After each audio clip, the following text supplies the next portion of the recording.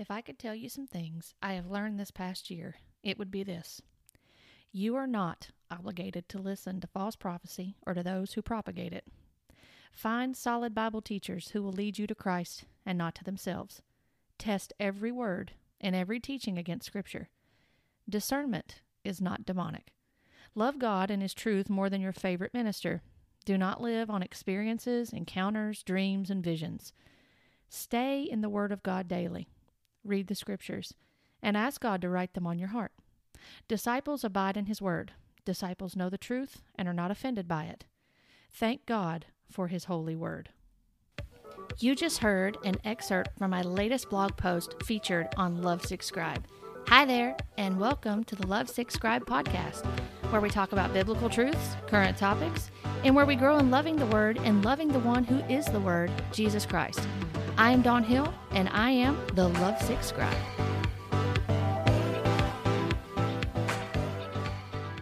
So I was thinking recently about some things that I would probably title The Lies I Once Believed. And it came from thinking about a scripture that's in John chapter 8, verses 31 and 32, where Jesus is speaking to the Jewish people that are listening to Him.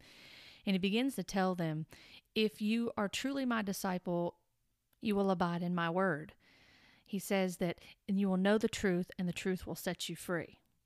So He's making it very clear in that passage to them when He's speaking to them that in order to be a disciple of Christ, you have to abide in the Word of God, the written Word of God. And that when you know the truth, which is contained within the written Scripture, the God-breathed Word that is from God Himself, that was carried along, men that were carried along by the Holy Spirit, and they were given Scripture, which is prophecy in and of itself, then when we abide in that truth, the truth sets us free. That is the truth. The Word of God contains the truth about Jesus Christ, the gospel, the kingdom of God that is come, from repentance to draw men unto God, to repentance and to be regenerated and renewed, and that we glorify Him in word and deed and all that we do, that we were created to worship the true one and living God. And so the background that I had, that I've talked about a little bit before, was coming out of the hyper-charismatic church, slash NAR, for those that want to title that. A lot of people that are in that don't call it that.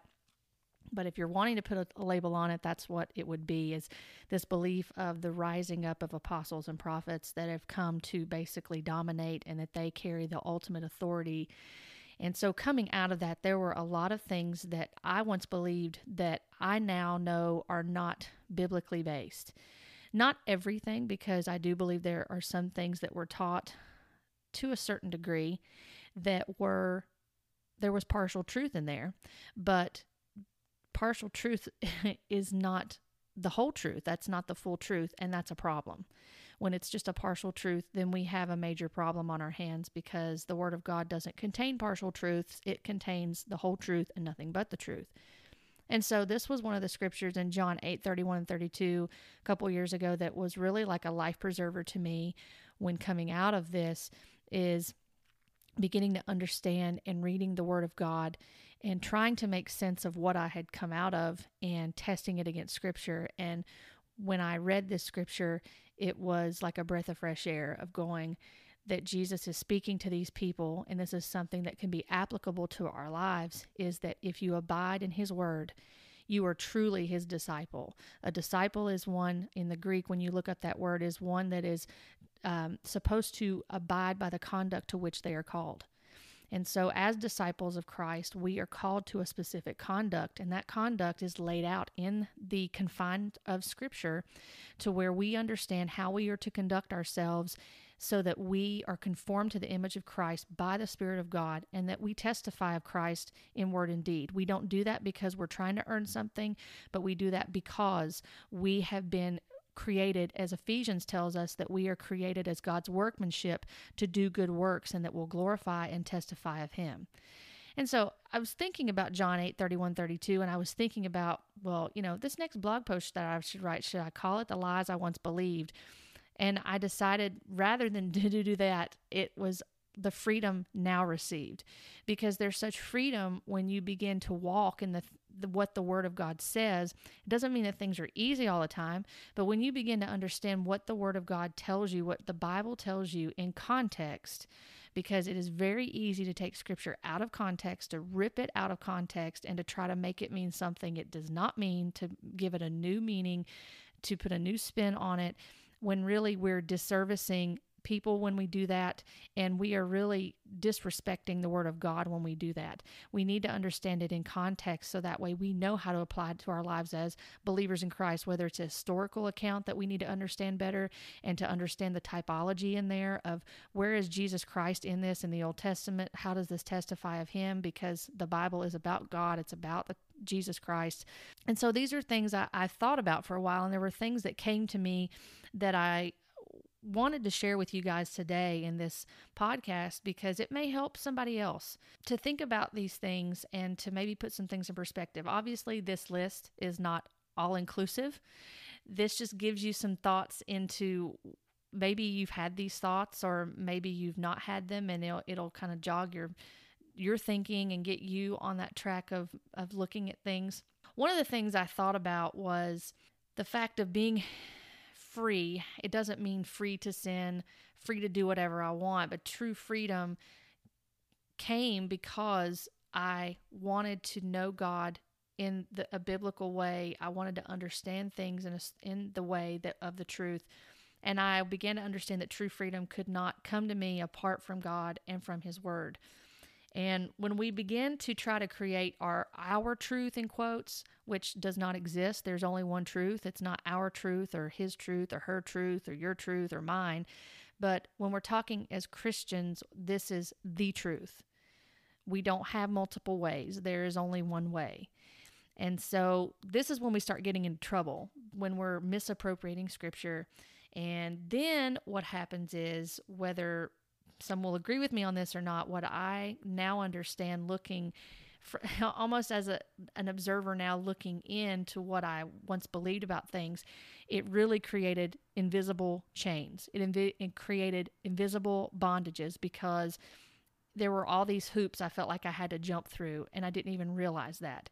I thought that I was free because I was more, quote, spiritual, spirit-filled, which that's probably another thing I can mention too that's not even on my list. It's interesting when I think about it now, when being in some of these movements in hyper-charismatic and these beliefs of the NAR and such, there's almost this stigma that's placed on churches that don't speak in tongues and don't do the work in the miracle signs and wonders and focused on manifestations. It's almost said that, well, not almost, but I have heard it said before, well, those other churches are dead.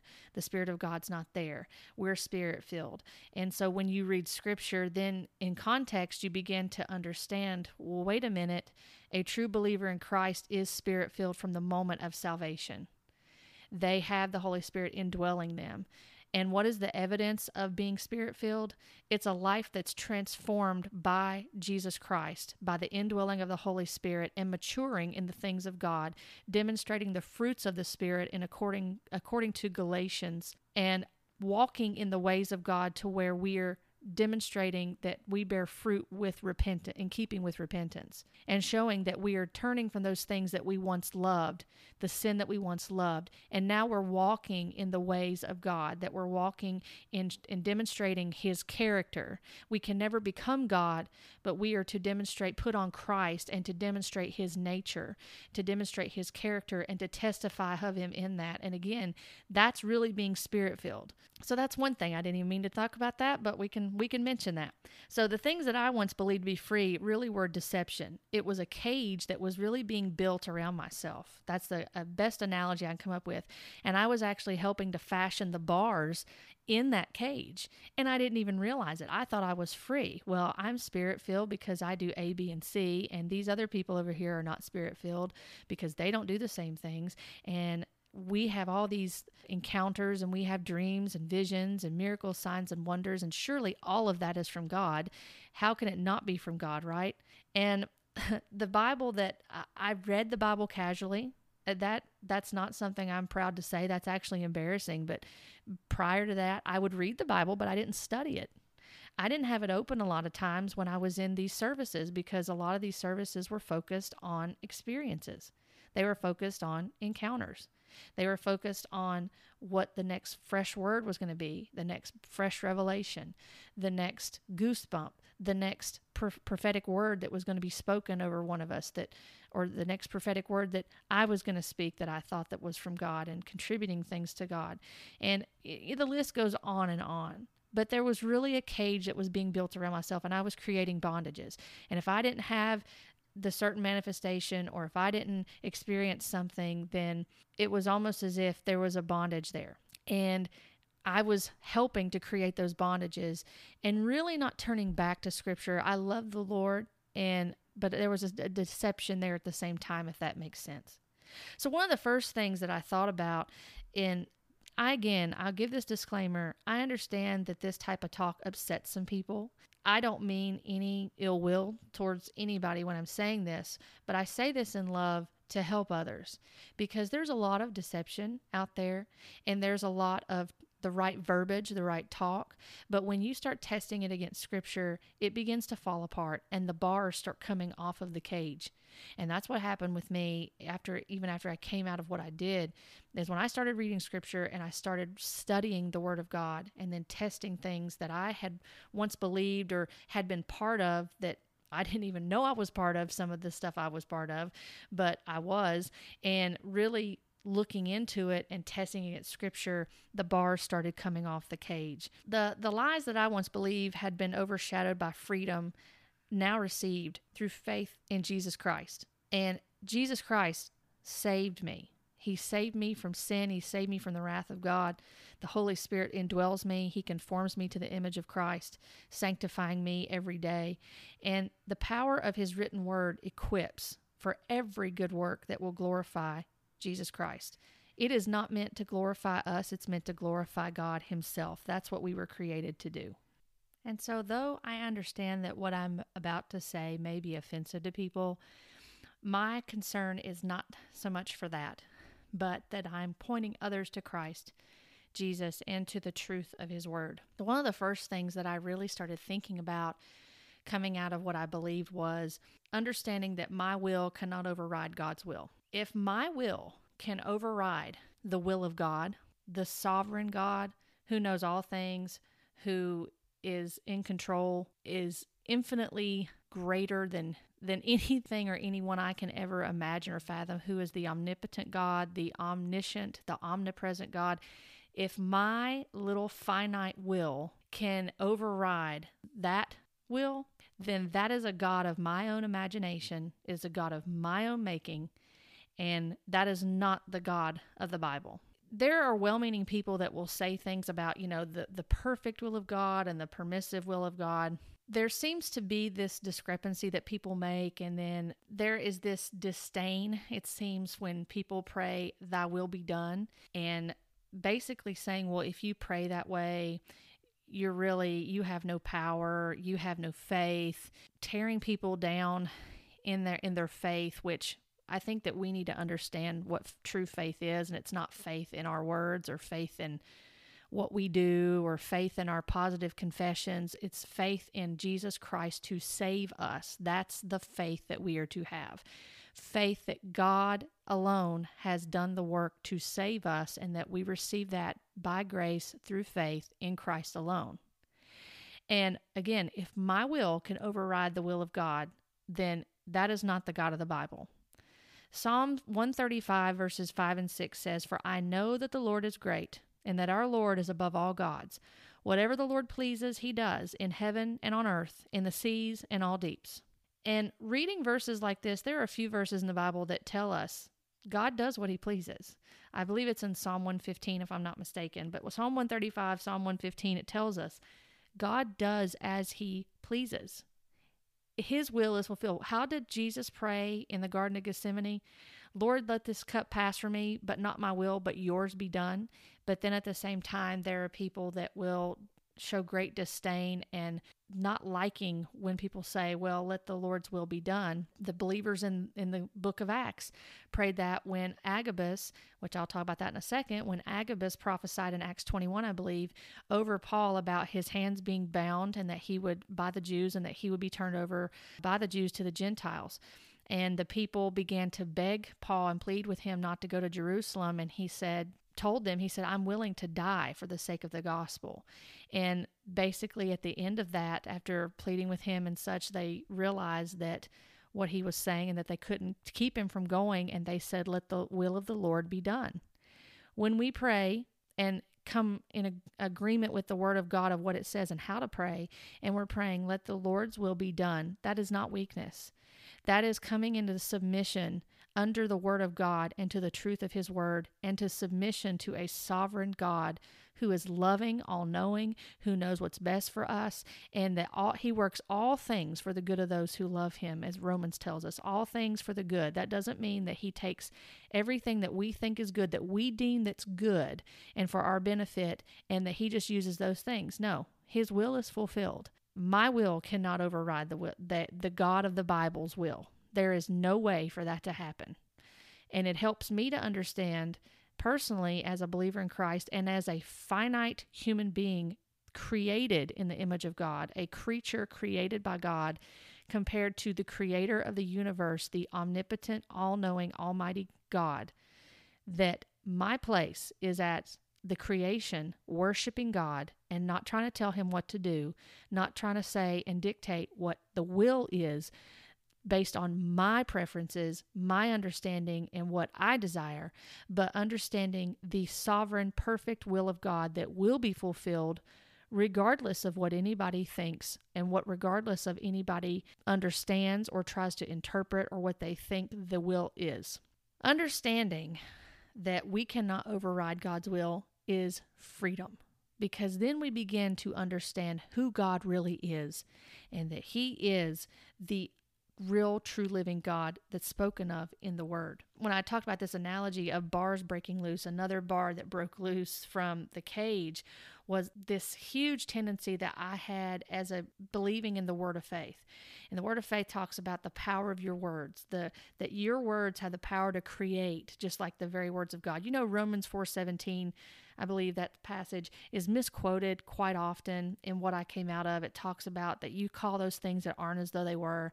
And then when you actually read that passage in context, it has nothing to do with us. It is talking about the God who Abraham trusted, who called things that weren't as though they were, when referencing the barrenness of Sarah's womb, and that basically Abraham was a dead man, and that they were able to conceive because God willed it, and God said that it would happen, and that's how the promise came to be. But God himself, is the one that creates things out of nothing. We do not do that. We have the power to encourage people and discourage people with our words. You know, Proverbs 18 is another one that's used, that death and life are in the power of the tongue. And so when we have this understanding that we believe that we have the power and authority to speak things into existence, again, we are not understanding Scripture properly. We do not have that power. We are putting ourselves in the role of being a creator and making ourselves little gods. We're not little gods. We are the creation. Again, he is the creator. God is the one that calls things into existence. And there was such freedom in that. I didn't realize that how much bondage was in that, because it places such a responsibility and a weight on us then, that we have all this power and authority, but why aren't we using it? Why aren't we doing something with it? Why aren't we calling things into existence? Why aren't we speaking with authority? And then what happens when you're doing that and you're not seeing what you're calling into existence come to pass? We are damaging people's faith. We are giving them a blueprint of something to follow that's not even in the Word of God. We have to understand these things. I mean, Hebrews 1:3 tells us that God upholds all things by his powerful word. He upholds all things. That the weight of his words, what he spoke, and it wasn't his faith that created. And again, when we read this in Hebrews 11, people will twist that scripture to try to use that and say, well, God had faith to do these things. No, he didn't. That wasn't what that was. He's God. He spoke those things into existence. We have faith to believe that he did those things. There's a difference when you read that passage. I encourage you, when you read Hebrews 11 and the beginning of that, and it talks about that the faith is the substance of things hoped for, the evidence of things not seen. It talks about how God spoke the world into existence, and by faith we believe that. By faith we believe that God spoke the world into existence. That has nothing to do with God having faith. It has nothing to do with Jesus having faith to believe that he was the Son of God. I've heard that teaching as well, read that teaching. That's nonsense. That is not the Christ of the Bible. That is not Jesus Christ, the second person of the Trinity. He didn't need faith to believe that he was a son of God, and he didn't need faith to believe that he could set people free from sin.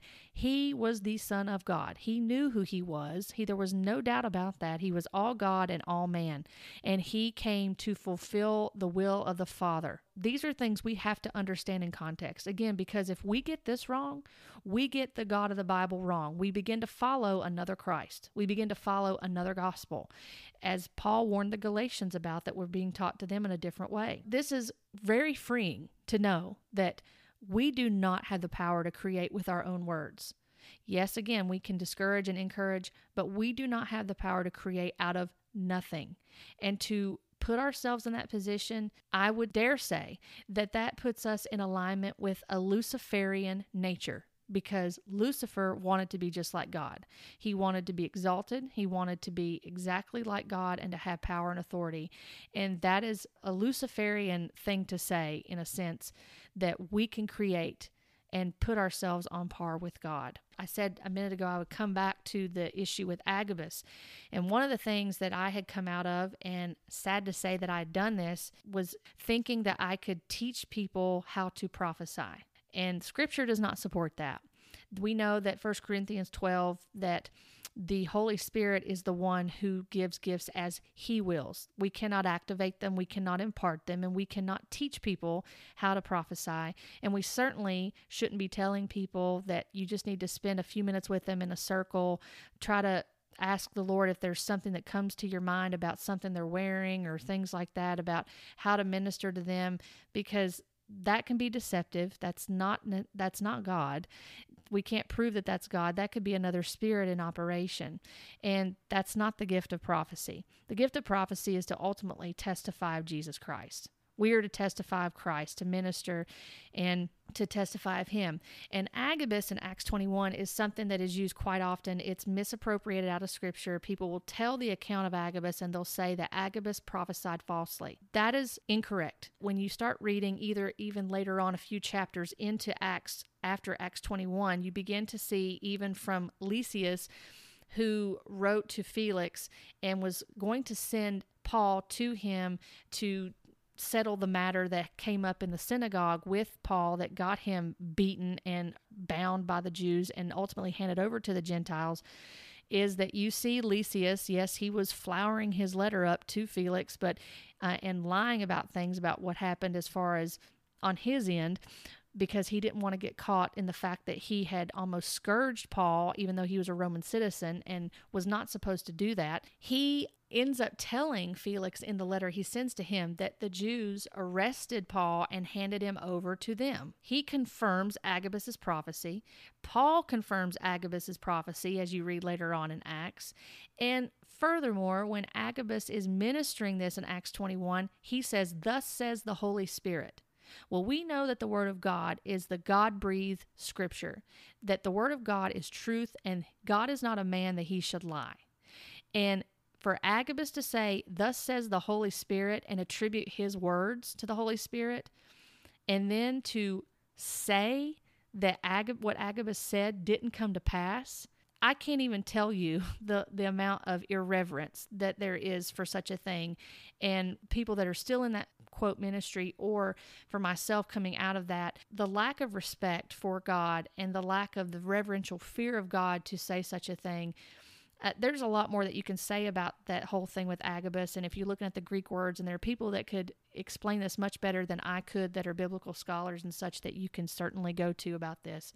But when we say such things like that, it's going to show that we're trying to prove a point. And the point is this: there's an agenda being pushed here that prophecy can be wrong. And that is not correct. The prophets of the Old Testament were held to a standard. The New Testament prophets were held to a standard as well. And that standard was that they spoke for God. God is not a liar. And they drew men to repentance. They called them to repentance.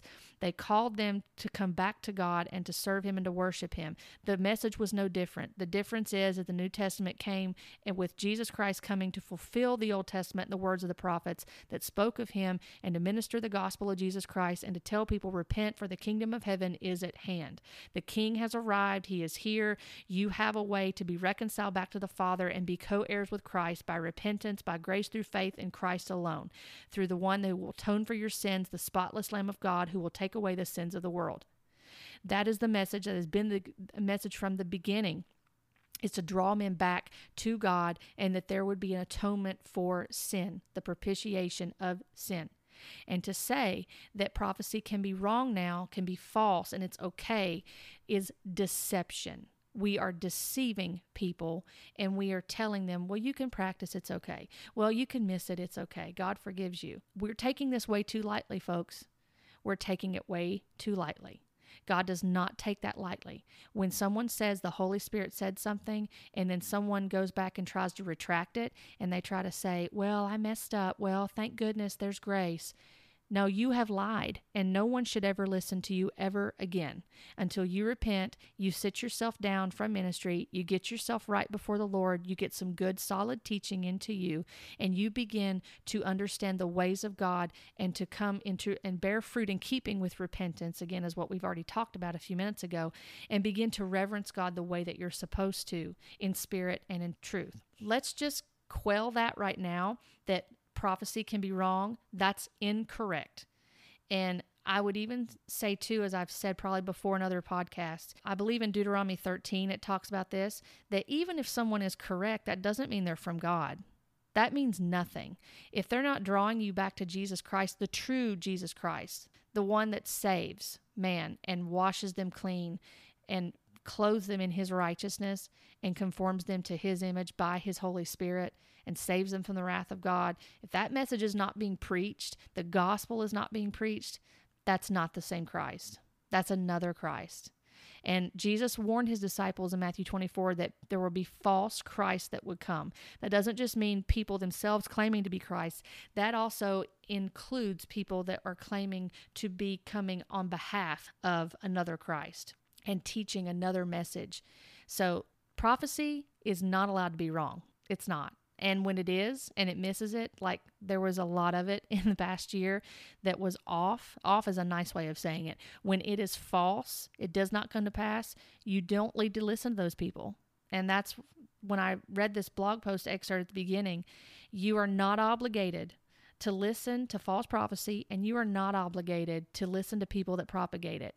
And we need to stop defending people that do it, and we need to call them to repentance because we love them enough to be truthful, and we need to tell them they need to come to repentance and saving faith in Christ and turn from those ways, and to acknowledge and not be prideful and try to say things to make excuses for it. We are not obligated to listen to these people. We are obligated to the Word of God, to the truth of His Word, and to preach that gospel. That's the obligation that we have to God. We are not obligated to people that are perpetuating and propagating false prophecy and making room for error. That's not correct. Some other things that the freedom now received brings, and the lies I once believed, is that I had to have dreams, visions, and prophetic words to be relevant. It seems like that there's this push in the movement that I was in that if you didn't have the next fresh word, or you didn't have the next new sound in your worship, or you didn't have the next best revelation or the next best book, or, talking about different spirits and warfare, and, the list goes on, and all these prophetic things and all these revelations and dreams and visions and yada, yada, yada, and these manifestations of feathers and gold dust and different things, then you really weren't relevant, and you really just didn't know God. If you didn't have dreams and visions and encounters and such, then you really were not going to be very relevant to people, because that's not exciting. That's not what gets people's ears. And we are scratching itching ears by entertaining such things more so than what we're feeding the sheep. We're really giving them junk food, and we're we're not feeding the sheep properly when we're giving them all these things and telling them to depend on things. This may step on people's toes. I once had this book and I threw it out, The Divinity Code. When you have books as a Christian that you have to decipher and interpret dreams, and you're basing that information on man's interpretation of things, their own personal private revelation that they said that they've received from God that can not be found anywhere in Scripture, but we're attributing this to these people who have probably adopted these things from the occult, from New Age practices and such, which when I say probably, again, that's being generous. A lot of times they have. Then again, we are taking on things that are not biblically based. We are basically putting lipstick on a pig, should I say, and we're trying to call it something that it's not. And we need to go back to the Word and understand prophetic dreams. What happened with prophetic dreams in the Bible, that they were not vague, and if they were vague, there was always an interpretation for them that was from God Himself. It was not cloaked in mystery to where it could be this, it could be that, it may be this, it may be that. Just because a dream comes to pass, again, we need to test everything. We need to make sure that it's found in Scripture, that it's of God. And if it's not, quite frankly, we have the revelation we need in the Word of God to help us as believers to understand how to walk as believers.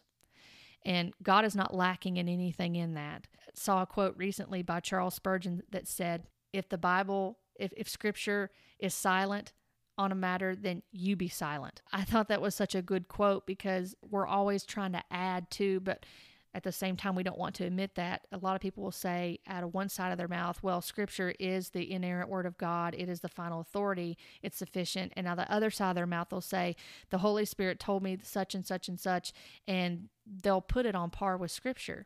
They probably don't even realize they're doing it, and if they are doing it, they need to repent of it. But either way, when we say something that we're saying that God said this, and then you're not allowed to question it and you're putting that stamp on it to say, well, God said this, and this carries weight and authority, and you can't question it, then we're putting it on par with Scripture, and we should not be doing so, because that's not Scripture.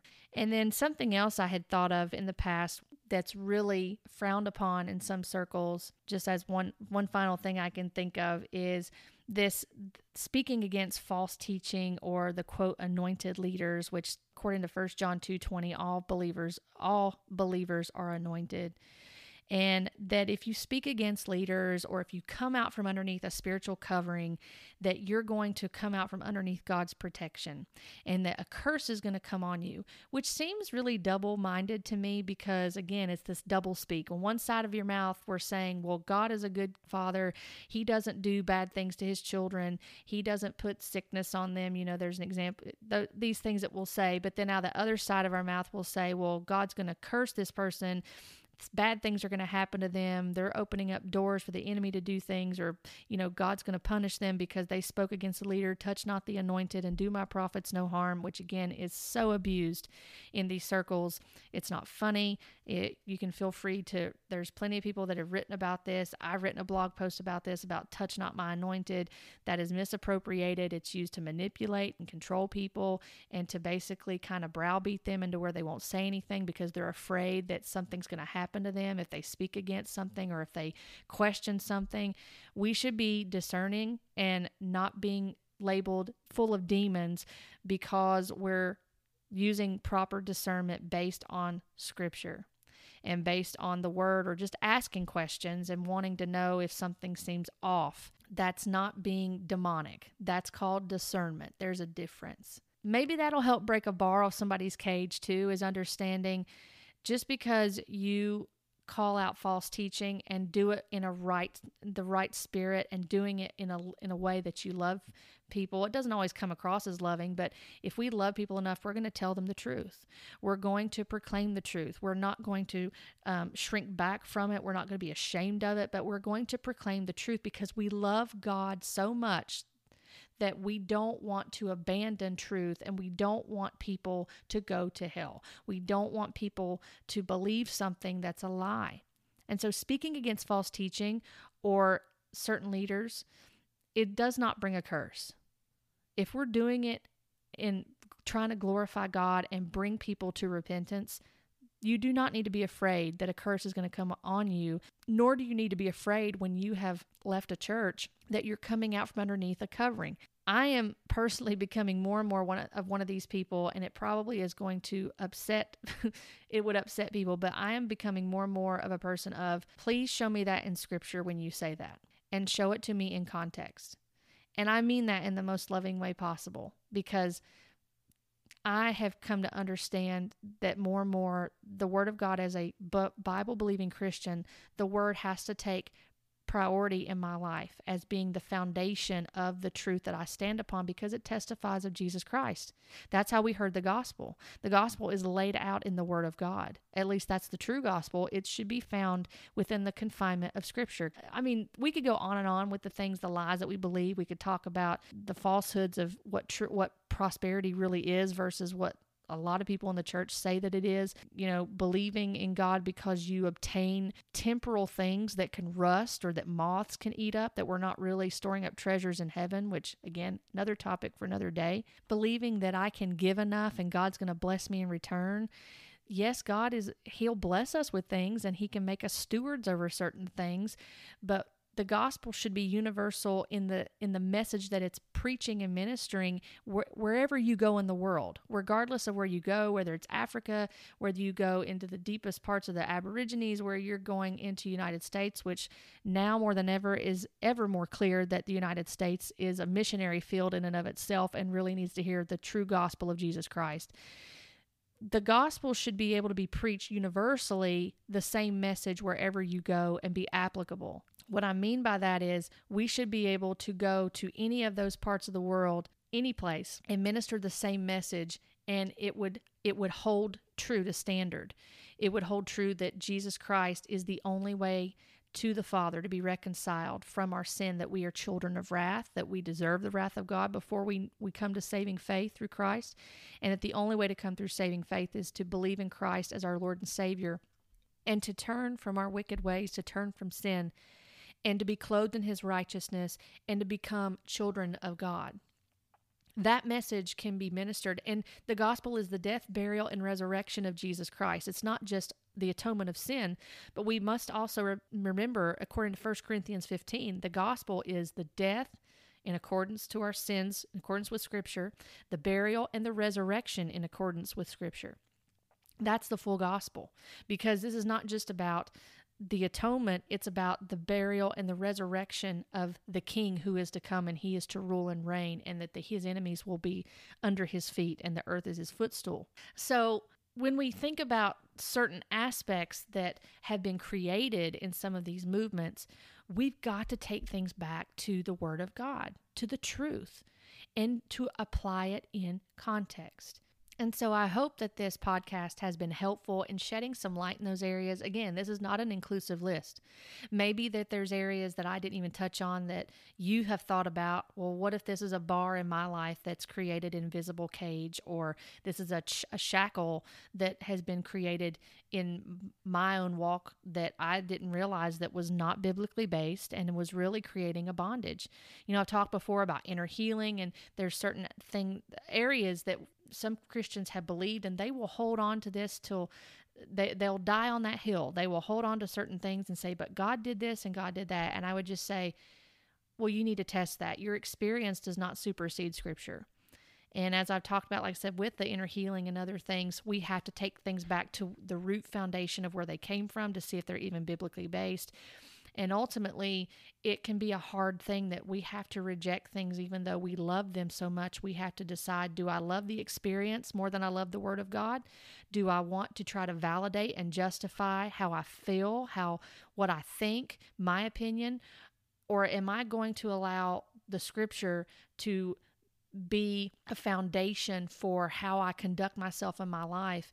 And when it confronts things in my life that are contrary to what it says in context and the truth of what it says, am I going to believe the Bible, or am I going to choose my experience and what I believe and what my opinion is and hold it to a higher standard than I do the Word of God? Those are questions that you and I both have to ask ourselves as believers in Christ. And my opinion, my experience, my encounter, my dreams, visions, whatever I had in the past, they are not the standard of truth. The standard of truth is the Word of God, and that's the end of it. And what I'm supposed to do as a believer is I proclaim the gospel of Jesus Christ. Whether I'm proclaiming it in my home and testifying of it to my children, whether I'm sharing it in my writing, whether I'm sharing it on one-on-one with a person, whatever that looks like. When I'm sharing that in those situations, in those places, that I'm always wanting to give glory to God, and I'm always wanting to tell the truth in accordance with His Scripture, because I am a follower of Jesus Christ. I am a disciple of Jesus Christ. I've been made a co-heir with Christ because of His death, burial, and resurrection, and because of my faith in Him to save me from my sin and save me from the wrath of God. It's not in my own doing. I can't boast in it. I can't earn it. There's nothing I can do for that.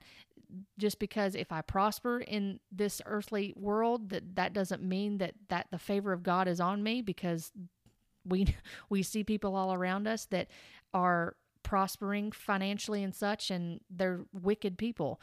Just because we have favorable lives in material possessions does not mean that that's the favor of God. It rains on the just and the unjust. The sun shines on the just and the unjust. The Bible tells us that, and we have to keep those things in mind. So I could go on and on about this, but I'm not going to do that for time's sake. So again, I hope that this has helped you. Maybe it'll get you thinking. Pray about some things. Write some things down if you have to, things that you're questioning, and take them back to Scripture. Gauge them and just see if they hold water, if they hold up to the Word of God in context. And if they don't, then it is okay to discard those things and to reject them and to find out what the truth is. Surround yourself. If anything I've learned this past year, as I read before, is surround yourself with good, solid biblical teaching that's focusing on Jesus Christ, that's not drawing a crowd, that's not drawing men unto themselves, that's not testifying of them, that's not wanting to build their kingdom, but trying to masquerade it as the kingdom of God. We need to make sure that we are following the true living Christ. Be blessed today by this message. I'll look forward to being with you next time. Thank you for joining me on this podcast. If you would like to connect with me, you can find me on Facebook and on Instagram at Lovesickscribe. And if you enjoy reading, feel free to hop on over to lovesickscribe.com and subscribe to my blog.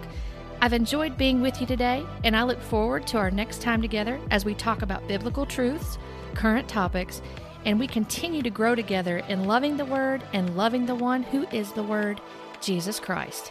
Blessings to you.